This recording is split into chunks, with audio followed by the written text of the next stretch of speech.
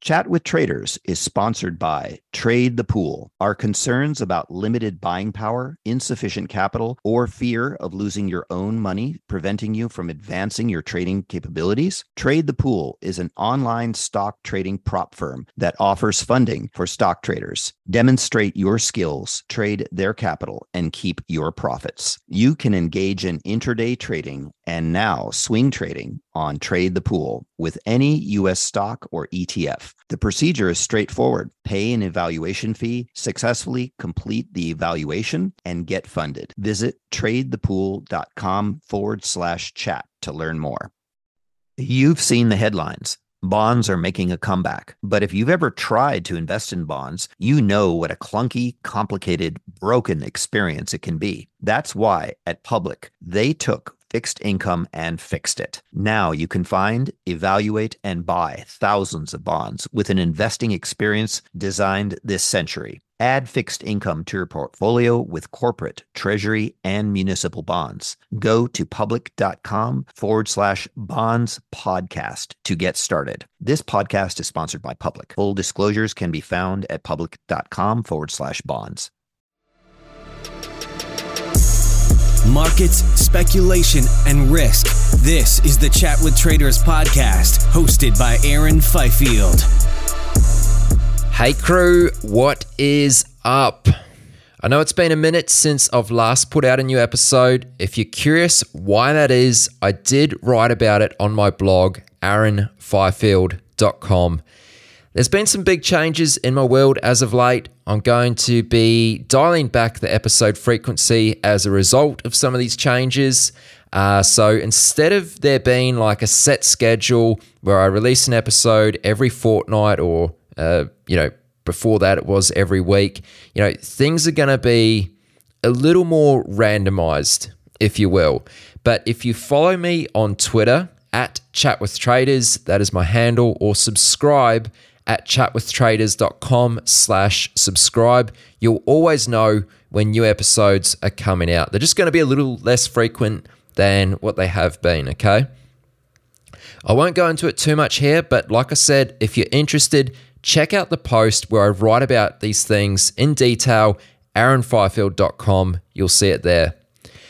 On this episode, I got to catch up with Mike Agnew. I know some of you will be well acquainted with Mike. I first interviewed him last year in New York. That was in person for a live event, and then I had him on the podcast in August last year too. Mike's trading experience runs deep in bonds, fixed income, and treasuries, also index futures and options. And for a long time, he was a prop trader at the renowned Transmarket Group. And I might just add, Mike writes a really good newsletter, which you can subscribe to for free at chatwithtraders.com/Mike. That will redirect you where you can join the mailing list. Catching up this time, we talk relative value trading, the recent pickup in volatility and regime changes, risk parameters, technical analysis, capitalizing in a bear market, and a little bit about cryptocurrency markets too. In some ways, this episode is a little different than normal because we spoke about recent market events and his thoughts on the current market environment and a bit of an economic outlook moving forward. But remember, this is not advice. Do your own research because you are responsible for your own decisions. And there is just one last thing which I've got to tell you about, and then I promise we'll cut to the episode. I'm going to be putting on another live podcast event in Sydney very soon. It's looking like it's probably going to be the later part of May. And I can tell you I have a very special guest who is considered somewhat of a legendary trader here in Australia. More details about this soon. Okay, please welcome my buddy Mike Agnew. Yeah, so that's about it, man. Just trying to keep that all straight and trying to not let it affect too much of your thinking, and that's about it. Cool. Well, I'm glad to be chatting with you again. I mean, I've been meaning to just catch up with you in general, so I guess we can kill two birds with one stone by doing another podcast. Yeah, awesome. All right, well, let's just sort of hit the record button and get going. We'll probably go for about 50 minutes or so. Okay. And then I've actually got to head off to work, which feels kind of strange to say. Oh yeah, so you're doing the you're trading and doing this as well, right? You're still doing that. Or you're a risk manager somewhere, right?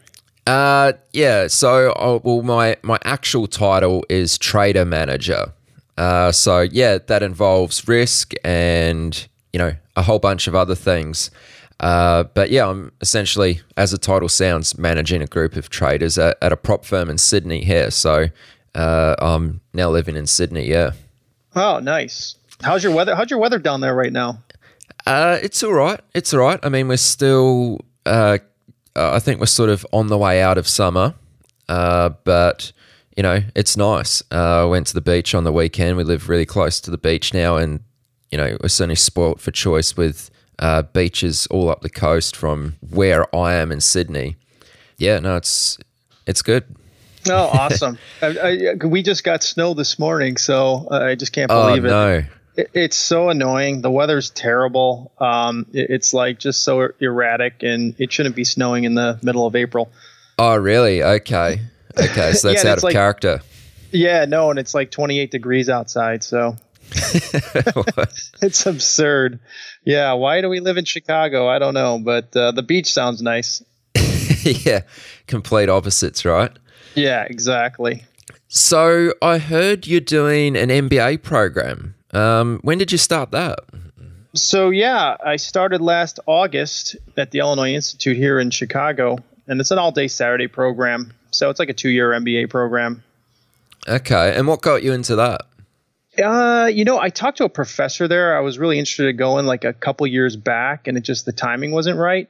And finally, I'm like, you know what? If I don't do this now, I'm never going to do it. And I kind of want a little bit more of to get into the public finance arena where you're kind of like consulting pension funds and trying to figure out a way to merge the public and private partnerships to kind of come up with solutions. Because what's working here in Illinois is basically nothing's working here in Illinois, but nobody wants to make the tough choices. So I view that as a very optimal future in terms of consulting and maybe even managing capital and in ways that they wouldn't normally think, that are viable. So I felt like going back to school and learning more of, just the business acumen as well as, maybe from a technical, logical standpoint, a little bit more background on public finance. And so that's kind of what got me interested. So a professor actually talked me into going. So okay.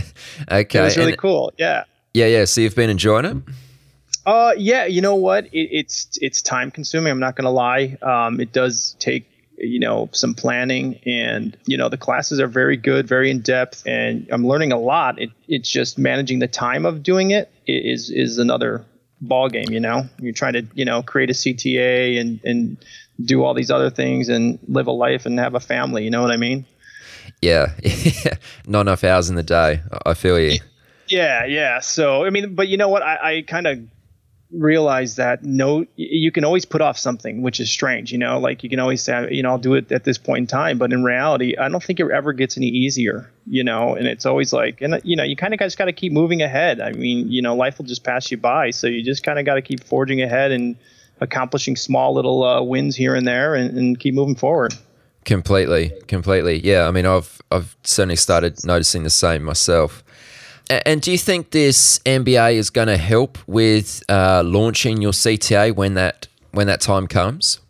Yeah, no, I kind of didn't really look at it in that respect. I mean, it'll help me understand how to formulate the business model a little bit better and exactly what kind of target market I need to focus upon, which I do believe it's going to be the pension fund area.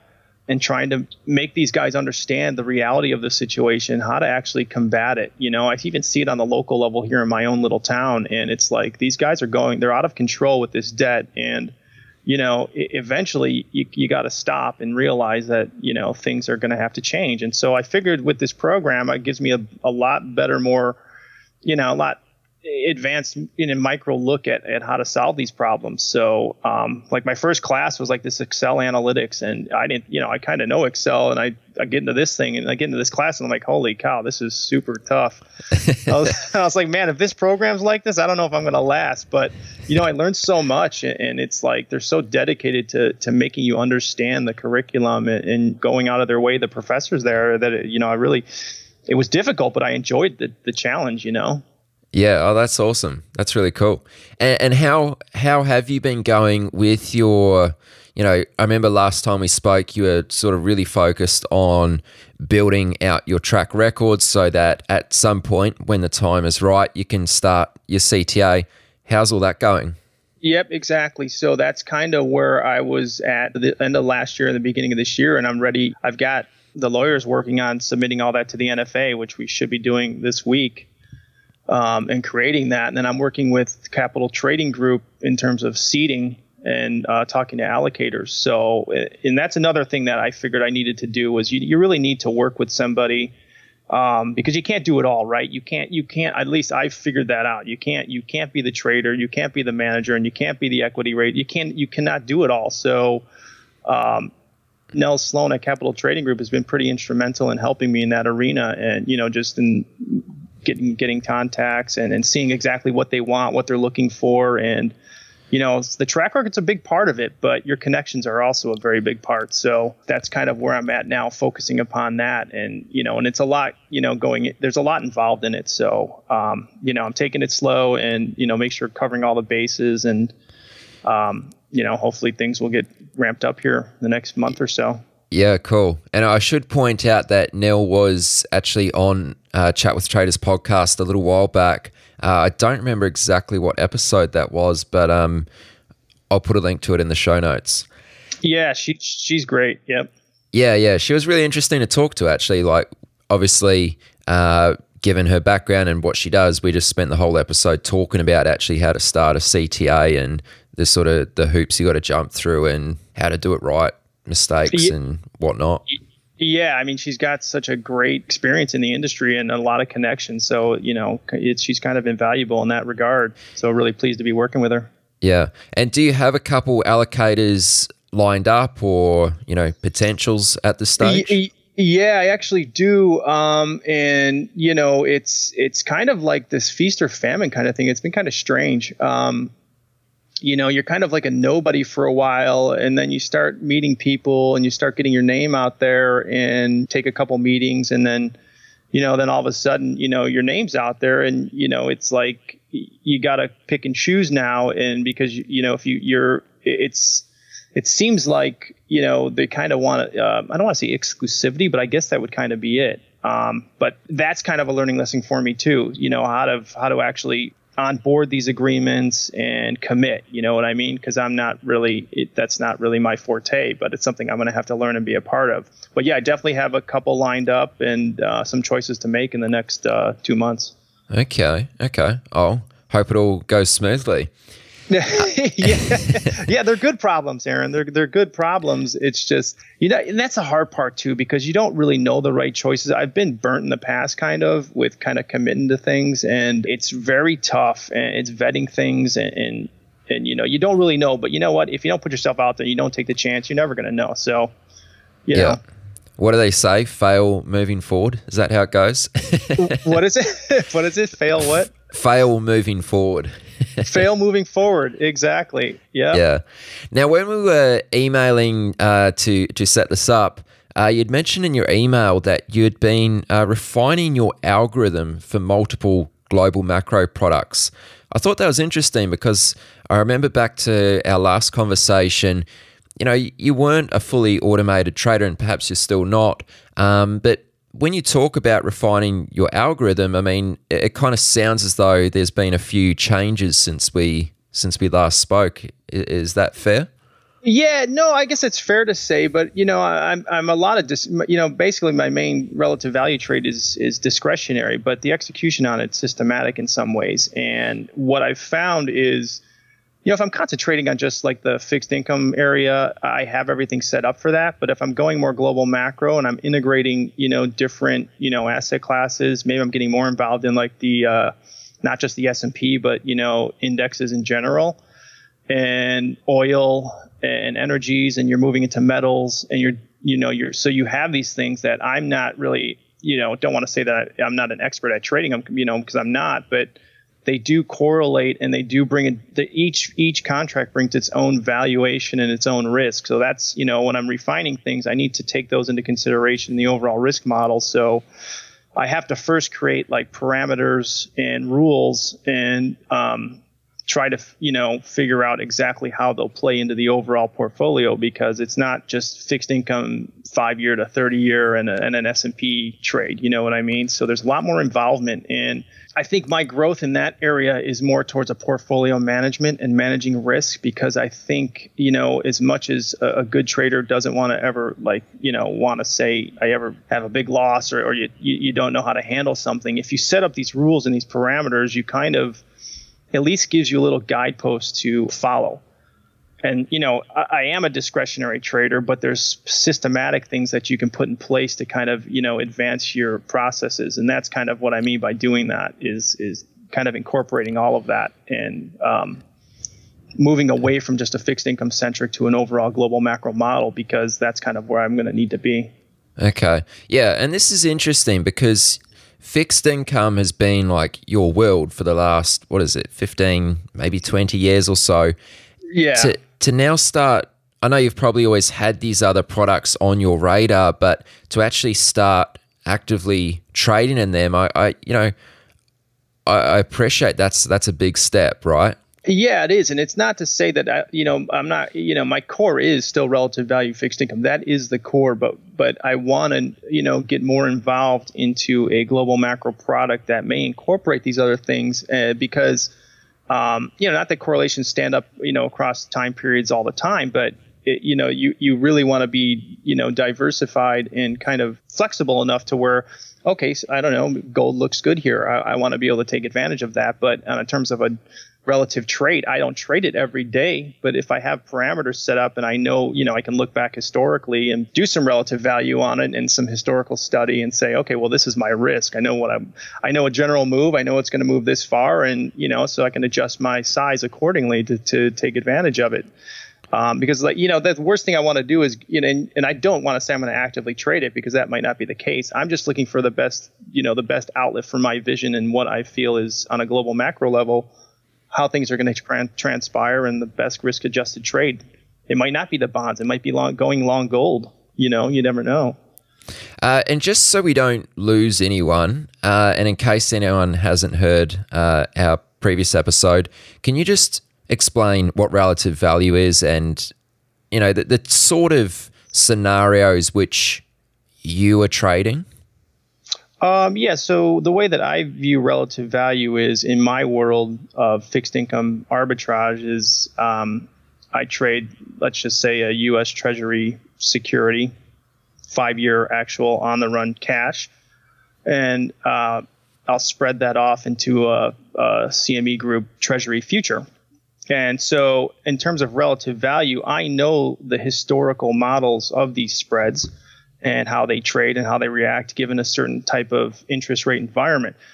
And so my trading will be based upon that relative value that my system may say, like, it's overvalued or it's cheap, and I'll put on a trade accordingly based upon whatever the parameters I have set up for my relative value, and I'll go long or short. So that's basically how I view relative value. And it's not it's not specific to a time frame. So you can trade short term, get in and out, or you could say, okay, I like this trade for the next couple of weeks. If interest rates are going to stay here, maybe have a parallel shift, maybe the curve is going to continue to weaken and fall, then this bond should react in this manner.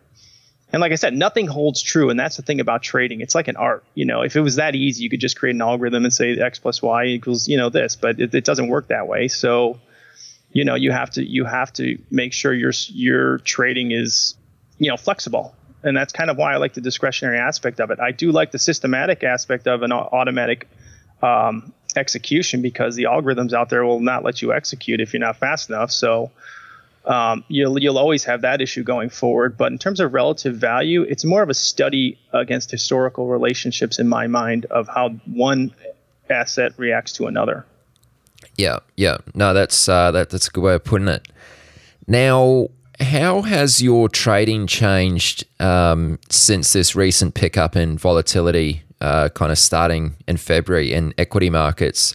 Has it had any effect on what you're doing? Yeah, I think it's kind of made me pull back a little bit, I want to say.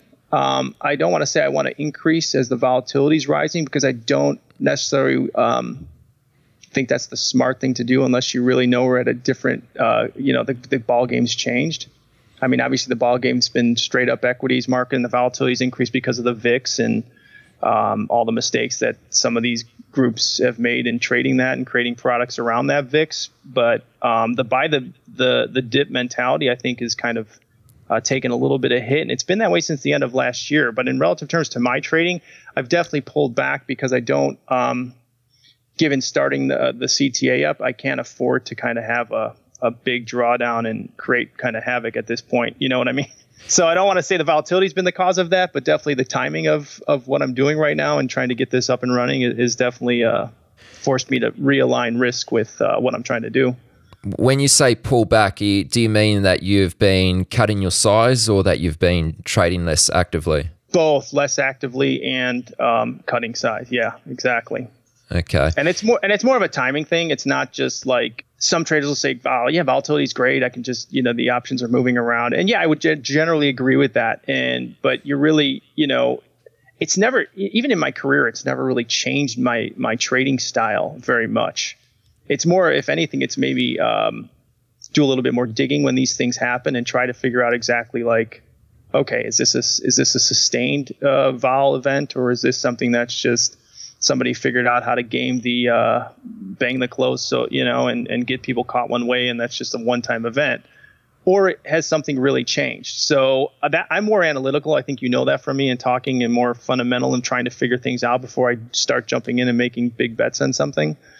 I want to know if the regime has changed, and it's really strange. I think we're in a very and that could be another reason why too. I don't trust the market right now. I think we're getting a very we're with the Federal Reserve and the way that it is and the way the U.S. interest rate market is. I think we're at a very crucial point in them deciding on where they really want this to go. And I think cryptocurrencies and Bitcoin is having a big effect on that as well. I think they see the writing on the wall, and things you can't just have debt forever. So I'm kind of, I don't want to say fearful, but I know the risk is picking up, and I'd rather readjust and take time to swallow it all. Okay. Is there a certain type of market environment or a certain condition which you do best in? Yeah, more calm. I would say not more calmer, but markets that make sense. Is that kind of odd? Okay. Do any markets make sense? But no, more generally like, okay, if we're doing something fundamental, like the Federal Reserve's raising interest rates, the yield curve should flatten, right?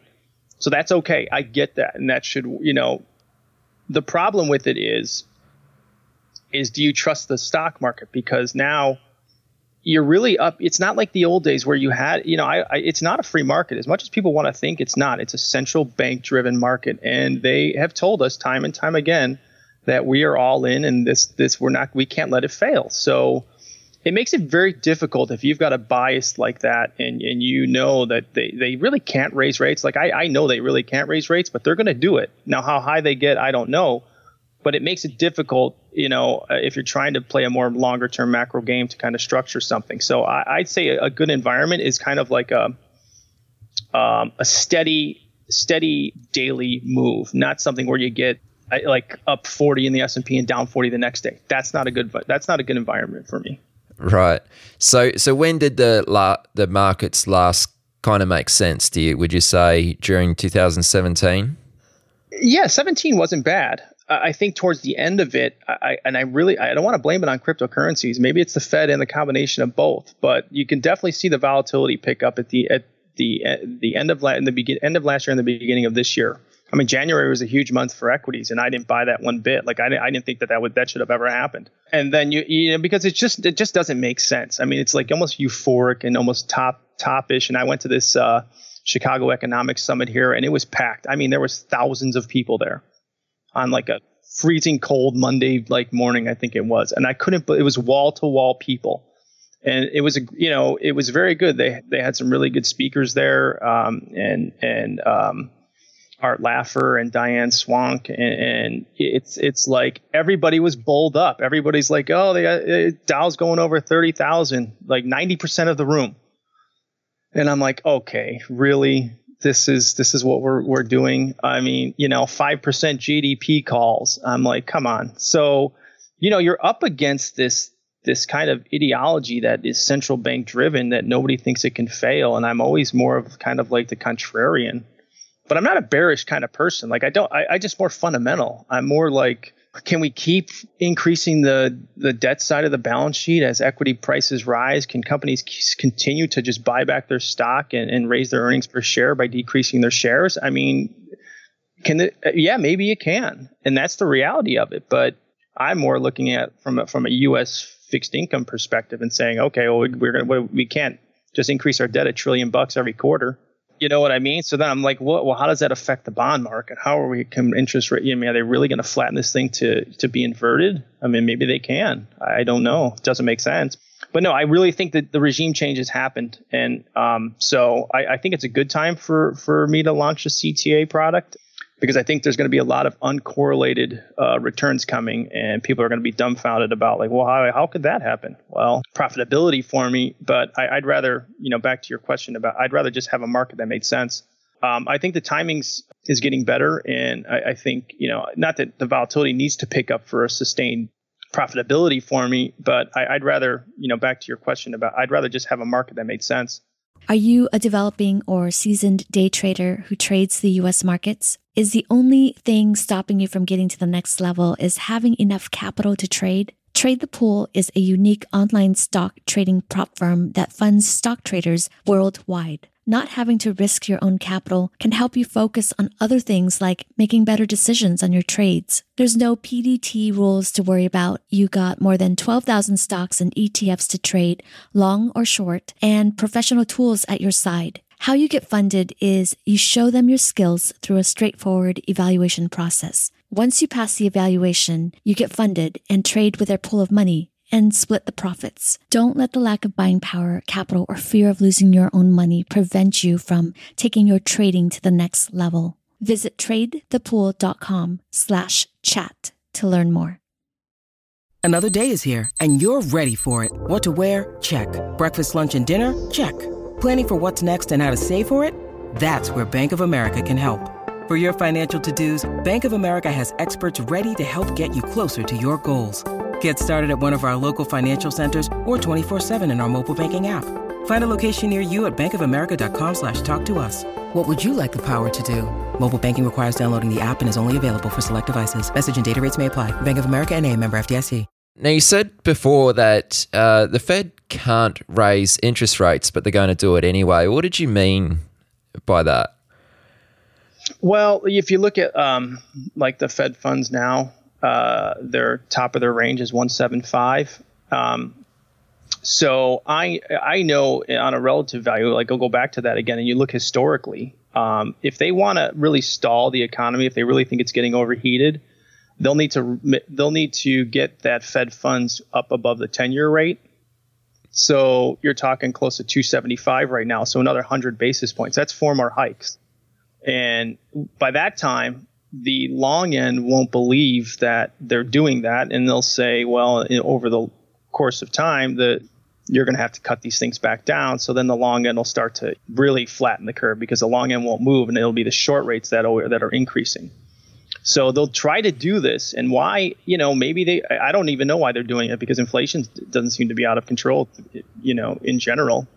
But they want to get that short rate up. And what they're doing is it's almost like a stealth QE, because every 25 basis point hike that they do, they're giving the banks another $5 billion a year for nothing. So it's kind of like when they say they're shrinking their balance sheet. Well, on the flip side, they're also QEing close to $50 billion a year to the banks. And that's a lot of money.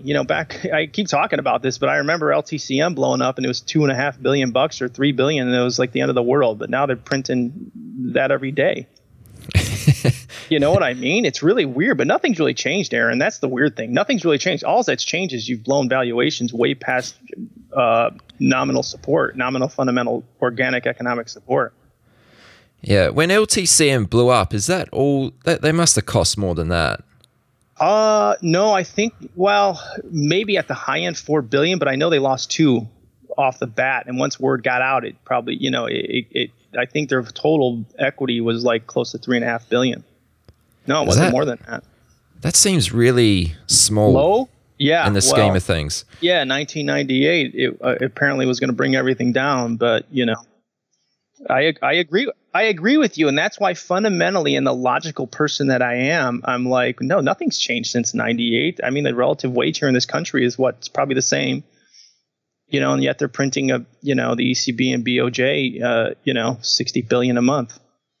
Can you imagine? Like, well, what's changed? Nothing. You're just enriching the ultra wealthy to blow up these asset prices. That's all you're doing. You're not changing the general dynamics of the equilibrium of an economy.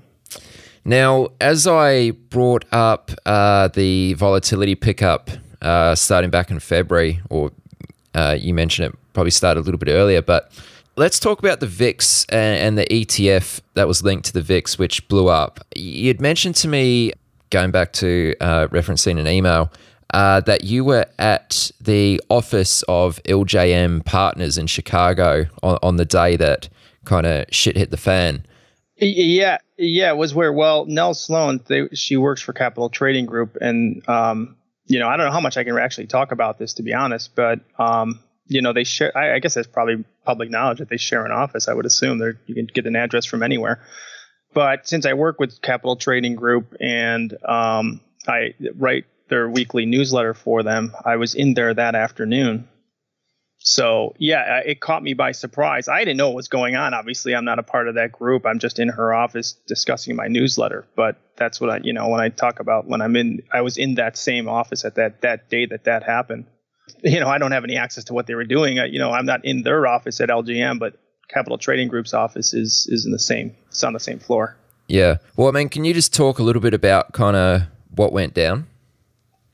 Yeah, well, what I think went down, and everything's public knowledge at this point. Anything you can read in Reuters or Bloomberg, it's all out there. It's these products that are created, these VIX, which, it's so strange to me because the VIX is a theoretical construct, right? It's a mathematical formulation. So it's not an actual physical product. Like when I create if I can synthetically create a bond index, well, I've got actual bonds that I can, use as a physical bond to create that index. Whereas a VIX, it's a theoretical mathematical construct to measure risk. So you have these products out there that are designed basically to go up or down with the VIX, and they're actually leveraged, some of these products, which is even more crazy to even think about.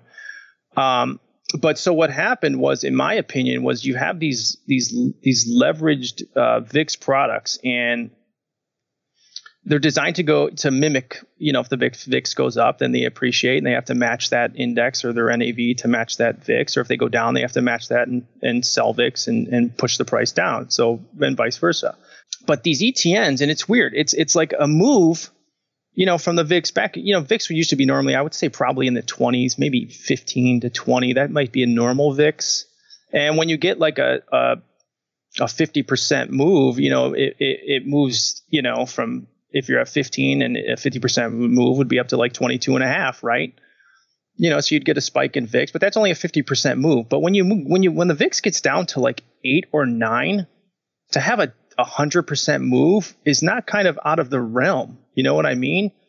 So when we talk about a byproduct of all this central bank debt printing and all these asset valuations crushing volatility, well, the cost of it is you're skewing the market, right? You skew the market for risk because realistically, there is no volatility. You've crushed it. You've taken it all out of the market. So the move from these ETNs and ETPs and they have these products designed around this VIX, and they have what's called like a threshold, like an automatic liquidation threshold, and it's 80% move in one day, right?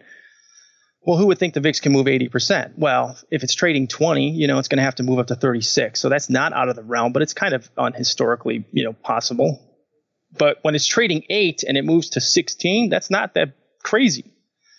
You're starting at such a low artificial point that I don't think people really took that into consideration. So these products are designed, if that thing moves 80%, they have to shut down because they can't afford losing more than 100%, right? Because then you got lawsuits.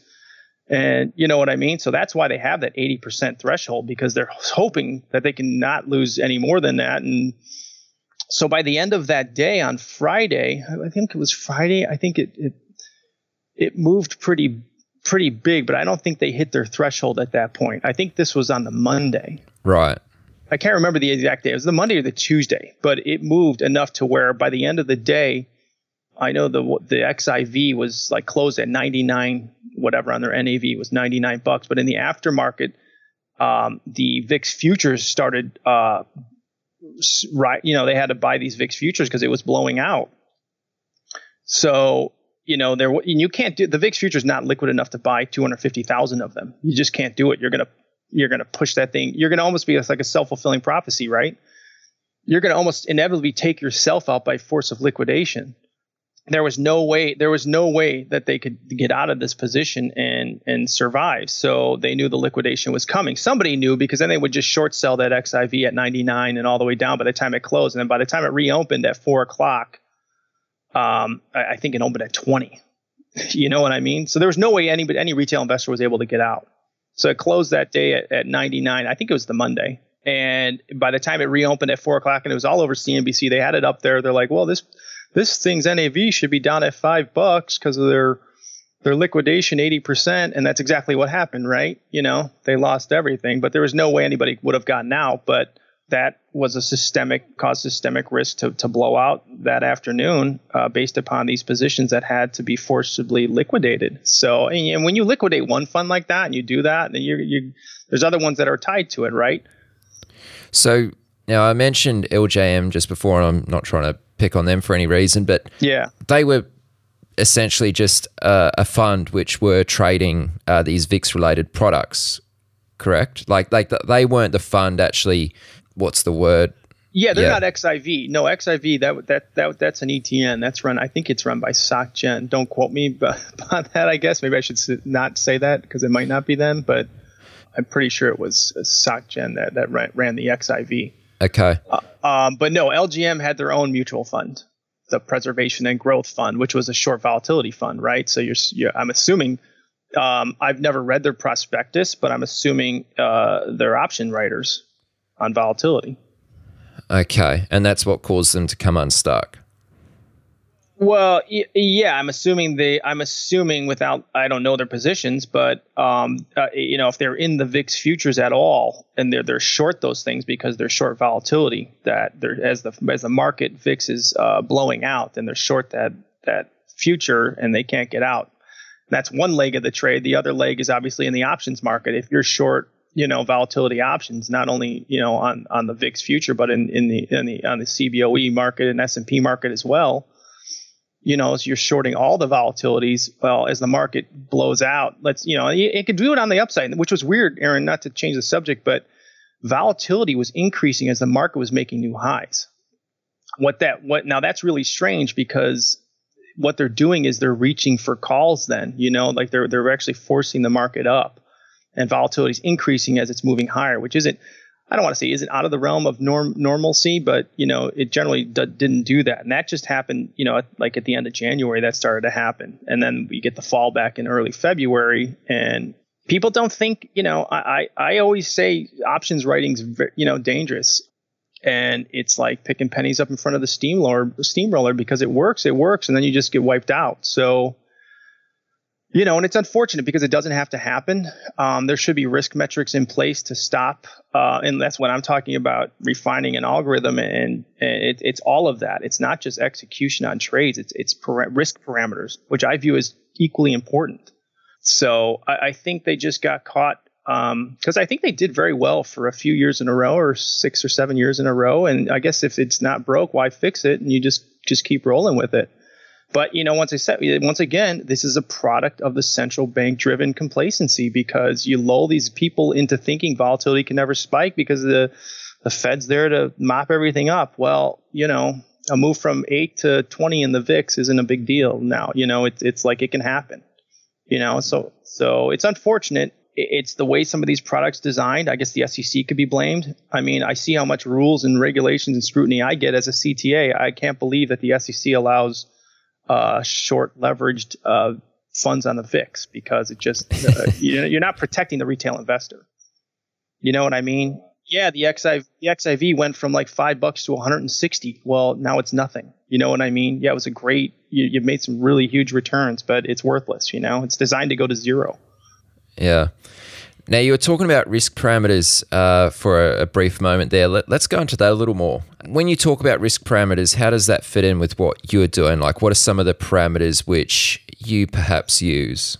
I think a lot of what gets taken away in the high frequency, that everything is now, and the way that I and you're involved in that, so you probably know more than I do about it. But how I think they disregard contract size a lot and more or less look at it almost like a binary construct of asset. So you're more, I think in the high frequency side, you're just looking at two numbers, let's just say, and you're just the interaction between those two. Whereas I could be wrong. I could be completely wrong. Maybe I'm wrong. But the way that I do it is I take a specific contract and I'll look at its volatility and I'll say, well, what am I trying to do? What's my goals here? Where are my risks? And I'll make sure that the parameters are set so they're not, they can't be too tight, right? You're not going to generate alpha if things are too tight, because you're never going to do it. There is always risk, and that's another thing that people need to understand. You're not going to make money unless you risk money. That's the bottom line. So you can squeeze out the alpha and tighten everything up and delta neutral everything, but you're not going to go anywhere. I understand that, and I understand that there is risk, but you need to define it even before you trade or even before you make that trade.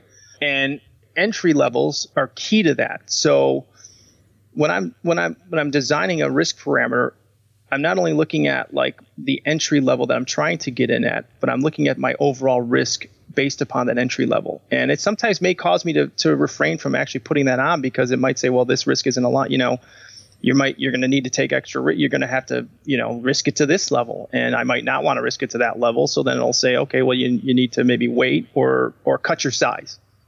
You can risk 33% here, or you can wait and risk 1.5% based upon adjusting your size. So something like that, where before you do it exactly where your outs are. And if they get there, exactly whether or not you need to pull the trigger and say reevaluate. So I always thought you have to kind of define those things, because you're just flailing in the wind if you don't, and that's not to knock like instinctual traders, if they're still out there, like you can do that. Like, okay, well, I know if it gets here, I'm going to just get out. Well, innate human mentality, it's a hard thing to kind of fool, I'd rather be kind of parameterized, where it's like, okay, I know if it gets here, then this is what it's going to happen. When you talk about these levels as though if it gets here, like how are you thinking about, like how are you deciding where that particular level is? Yeah. Yeah. Well, I'm a huge technical guy as well as fundamental. Obviously, I know I have a fundamental viewpoint of the market, but also on a technical side, I'm a big moving average guy. I'm a big Fibonacci guy, and because I think those two together do a relatively good job of amassing an overall viewpoint of not only congestion but overall cheapness or richness to something. I think they prove to have some very good exhaustive levels, and Fibonacci does very, it's throughout nature. So, which I'm a big fan of correlating nature with everything and numbers, and so I follow that, and so with that I'll do a trade setup based upon those, as long as the fundamentals are in line with what I want to do. I'll look at those and I'll set up the parameters. Will say, well, you can be long here, but this is your risk. And then if the risk is too much, then I have to, the next parameter is I have to adjust size to accordingly, or do nothing and wait and see, So it's all about trade entry for me, because all too often than not, I find, you can be right on the call, but if you're in too early, you can, the algorithms will sniff you out in some form. And it's not just me. They know what everyone's looking at. They know what levels everyone's looking at, and they'll push it. If I had the most money, that's what I would do. It's not insider trading. It's just I have the most capital, so I'll just move it where I want to. So, but for general traders like me out there, I'm more or less looking for the trend. I'm looking for a good level to get in at, and I'm looking for fundamental backups for it. And in general, I like to look at the moving average and Fibonacci's for that. And I'll take volume into consideration because that's a big part of this too, but a lot of it's churn volume. So there's a lot of noise with that. I'm not a trend follower. I don't want to say that. Like, I'm not waiting for a breakout to put something on. I'd rather be proactive and have set parameters and set risk. That's kind of how I do it. Yeah. Now, you mentioned moving averages and Fibonacci. Is that the extent of your technical analysis? Like, does it go any deeper, or do you just like to keep things simple that way? Does it? Yeah. I mean, there's a lot of historicals to it too, though. I mean, it's not just those levels. It's looking at it and, trying to, because it's an art form. There's nothing concrete about it. And I can't really tell you why something stands out to me or why it doesn't. Sometimes it will. Sometimes it'll be like, just like a light bulb will be like, they're holding it here. Why are they holding it here when they shouldn't? And, something like that. So that's where the discretionary part comes in, which is good. And that's kind of what I want to have, that, because I want to believe in the position. So, because if you don't believe in it, you'll get waffled out in no time. And that's the worst thing that can happen. Then you get flipped around, and then you're short when you want to be long, and long when you want to be short, and then you just kick yourself in the ass. You just get churned up. So I don't want to say it's as easy as that, but I kind of don't want, you're right. I don't want to complicate it. Once I have the parameters in place, if those technicals line up with my fundamental viewpoint, I'm just pulling the trigger. And because I know there's nothing left to it. It's either goes my way or it doesn't. It's either, I always give myself 3 options. You buy, sell, or do nothing. So, I don't really want to complicate it more than that. And I think for the listeners, I think if they've listened to the other podcasts, it's like, I probably trade, 15 to 20% of the time and research, the other 80% of the time, because it's just, that's not my game. It's never been my game, to be honest. I just was never that kind of trader. Yeah. Now, as you do put a big emphasis on the fundamentals, and like you just said there, you like to spend a lot of time researching. One of the things which I think probably holds true is that depending on what your belief or your outlook is, I mean, you can always find supporting evidence to kind of to match your hypothesis. Exactly, yeah. Back each side, depend on what that is. I mean, how do you decide what to lead like your decisions? Okay, sorry. What was the question? Like, how do you decide what leads your decisions? Like, you obviously spend a lot of time looking at different research. How do you decide what you're going to give weight to and what not, and try not to let your bias override the facts that are in front of you, if they are facts, of course? I think the discretionary nature comes after I kind of look at things and the parameters are all set up, and it's like, okay, so I got to buy bias. But, like you just said, I could find anything that say, okay, look, we're starting a war is starting. Maybe I should be long crude oil. Well, yeah, that's kind of a fundamental, but that's a black and white kind of situation, but that doesn't mean everything's leading to oil should rise, right? I mean, there's a lot more that goes into it, and that could be just fast money wanting to get in there knowing that we were going to drop bombs or something, and it was long on Friday, and then you look at today, oil's down $1 or something, So yeah, I guess you just don't really know, or I don't really know. I don't want to conform my bias. Actually, I let the market tell me what it wants to do. Like, I'm not going to get in front of it. Like the bonds here, I think they can't raise rates, but like I said, I know they're going to. So to make a long bond call on a bullish side is very tough for me because I can't be convicted to that.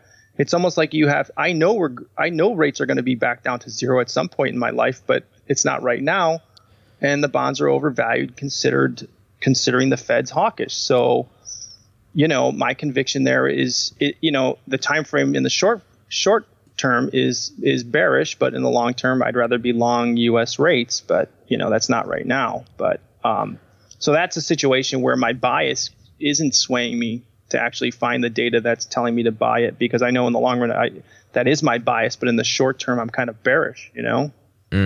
Okay. Now I want to ask you a question, Mike, just for the fun of it. I think this will be kind of interesting to hear your response. But let's just say if we enter a major bear market, okay? So if the US equity market and the following markets just sort of fall off a cliff in some ways, or maybe not even fall off a cliff, but just start to enter a solid bear market.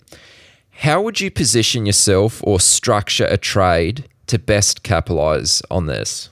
Oh, if I see the NASDAQ finally break like below like 5,800 or something, and we stay below there for like a month, let's just say that, and I know we're in a bear market, that you sell rallies. Then you can't be fully convicted short, right? Because it never goes down straight.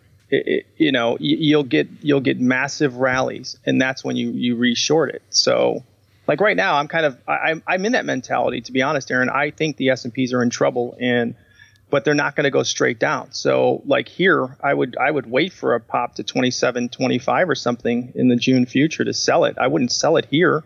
It's up 20 something today, but I wouldn't be short it. It's probably going much higher. But you cannot play bear markets. The best way to do it, I think, is, to give your listeners the best way that I would do it.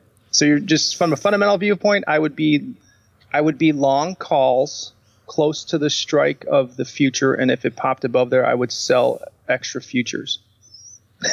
if that sounds weird. Yeah, can you just dumb that down and simplify your rationale there a little bit? I would try to get short by being long calls to sell the futures. So I'm taking this is a safe approach to do it. You could buy close nearby. Now, can I not use options or? Use whatever you like. Okay, so I'd be long. On big down days, I would buy S&P calls, like near term, maybe 25 handles away, 20 handles away from wherever it's settled. And let's say S&P dropped like 100 handles. I would probably buy 20 handles up strike calls, and then I would sell futures against them. Probably like not 2 to 1, maybe 1.5 to 1 extra futures, and short the market that way. Because I always feel like you're going to get. That way, it gives you you have a set risk, right? The options are when you buy them, it's just what you pay. So there's really, your risk. It's X amount of portfolio. And when you sell futures against, if you're doing 1-to-1, there's really no risk if you're long calls above the strike. So that's a good way, though, to capture extra volatility on the downside if they do move. But I generally want to sell spikes if they're, or buy puts on spikes. You could do it both ways. You could buy puts on spikes too. I would never sell in the hole. I wouldn't sell on a down 100 day. That's for sure. I'd be looking to buy it, actually, even though I know we're going down. If I thought it was a bear market, I wouldn't sell in the hole, because you're just putting yourself at risk for that big 50 to 70 handle rip. And, not many people can withstand that, but they'll do it. And it happens. I mean, we're up 25 today. On what? James Comey's book is crappy? I mean, I don't know. Right. Yeah. Okay. But I think but that's where correlating with other markets, who's been the biggest recipient so far of this QE? Obviously German interest rates have been the largest, I think, recipient. But, if the equity markets fall, they're still going to get their money, right? So you got to pound the equity markets, whether it be in Germany or here, or even the Nikkei. But the BOJ buys everything up. So that's a tough force to fight, too. So that's what we're up against. Can the market go down? It can, but it'll be a slow death, I think. It's not going to be this big lose, 60% in 3 months. That's not going to happen. I don't want to say that. It might happen, Aaron. I don't ever want to be like that. It may happen, but I would be hard pressed for the central banks to not step in every single time. Yeah. No, you can never be certain, that's for sure. Now, let's just say this scenario did play out. What do you think would happen to crypto markets? I know you've been fairly involved in actively tracking those and even participating in those. I mean, we've sort of run out of time to speak about that a little bit. But yeah, how do you think they would be impacted if equity markets fall away? I think they would go down initially, just because they're a risk asset, right? And anybody involved with it, if they have to come up with collateral somewhere, they're going to sell crypto. But I think overall, they're not correlated. They're on a general short-term time frame. Even Jeff Gundlach was talking about how they're somewhat correlated. Maybe the Bitcoin leads the market, and the Bitcoin has risen from its lows, just like the S&P has. So I see that. So if we're going to fall, then the Bitcoin and cryptos are going to fall, and not all of them, just the main players, because there are some of the other altcoins that'll not not participate. But no, I think if equity markets fall, crypto falls, but I think crypto will rebound first. I think it's the future, to be honest. And decentralized applications is the future, and whether finance likes it or fiat currencies like it. And I always tell people, you can't look at the stuff in the fiat currency. Don't value it that way. Value in its utility function of what it does. And we're not even there yet. The companies that are going to be, the Googles of crypto and blockchain aren't even out yet, I don't think. So this is it's still in the incubator phase. You know what I mean? Which is weird because, Bitcoin's $8,000 and everyone's calling for doomsday. And I'm like, yeah, well, it was $1,000 a year ago. So exactly, $8,000, yeah. It's all relative. But what's also strange, though, about Bitcoin is, I told a lot about people about it years ago, and, very astute investors. And they're like, well, it's $300. We'll just see how it goes. And none of them get into it, but they call me when it's 10 grand saying, is it too late to get in?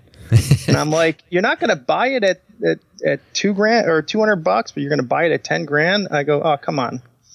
Yeah. Strange how that works, isn't it? Yeah. Yeah. Well, that's why markets are the way they are. Human psychology is unpredictable sometimes, or irrational, I should say.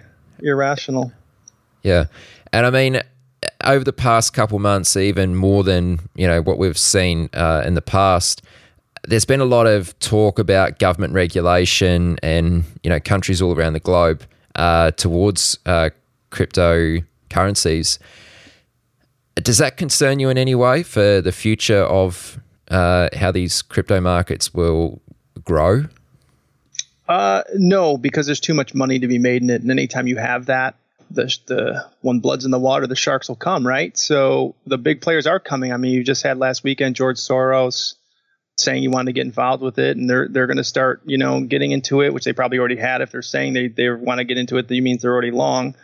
And even Rockefeller's group. So no, I think countries that do that are harming themselves. And we've seen great progress here in the States. Wyoming has passed a bunch of legislation that's pro-blockchain.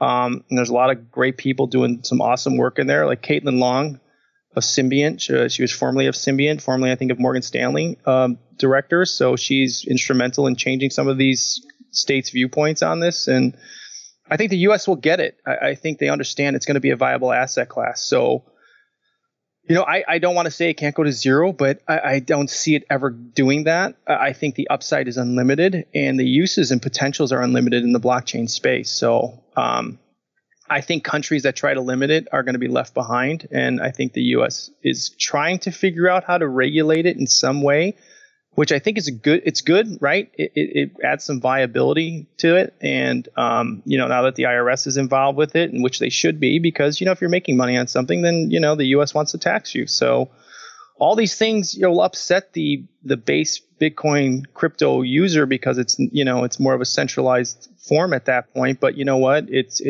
if that's what it takes to make the asset class viable, I'm all for it. It's just countries that try to think they can ban it or regulate, you can't. And that's the good thing about cryptocurrency. It doesn't exist. I say it's everywhere and nowhere because it is. You can't stop it.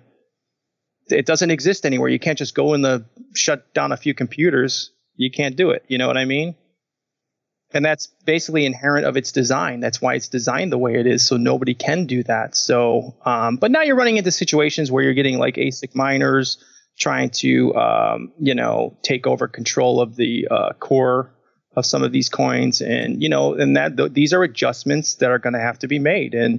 But these are all ongoing adjustments that are going to, advancing the ecosystem. So, these are all good things. And I think Mt. Gox was the beginning of the bad, really bad, this is what could happen. And, you get inefficiencies are eventually taken out, and you have an advancement of a technology, which is what it is. Bitcoin's and blockchain's a technology. Yeah. Well, Mike, we better leave it there. But next time I have you on, we'll have to get stuck into cryptocurrencies right from the get-go, because I think there's a lot we can talk about there. Yeah. If you want to do a separate one, maybe after this CTA's up and I get a little more time, then we'll discuss. Yeah. Cool. All right. Now, I know if anyone's interested, they can find out more about you or follow along with your material. I know you write a newsletter for Capital Trading Group and maybe even yourself as well. If someone wants to read that, where's the best place to go? You can go to Capital Trading Group, and under the weekly commentary section, they'll have a subscribe link. Okay. And then also I do put it up on the blog like a week later, which is econemotions.com. That's my blog. And it'll go up there like a week later because Capital Trading Group has kind of exclusivity to it for their subscribers. So, but I do put it up on my blog a week later. So for a couple days, actually. Now that newsletter, just to clarify, it's completely free for anyone to read, isn't it? Yeah, it's completely free, and it's two. Sometimes, I don't always put out a cryptocurrency weekly one, but I generally try to, just to capture some of the action. So it's mostly I'll do a global weekly newsletter, and then I call the Crypto Corner as my weekly crypto newsletter. Okay, cool. And of course, I'll put links to these. Your blog and the Capital Trading Group website where they can subscribe in the show notes as well. Awesome. Yeah. Now, Mike, have you changed your Twitter handle or have you got the same one still? Yeah, no, it's an Econ Emotions. So it's at Econ Emotions. At Econ Emotions. That's your Twitter handle.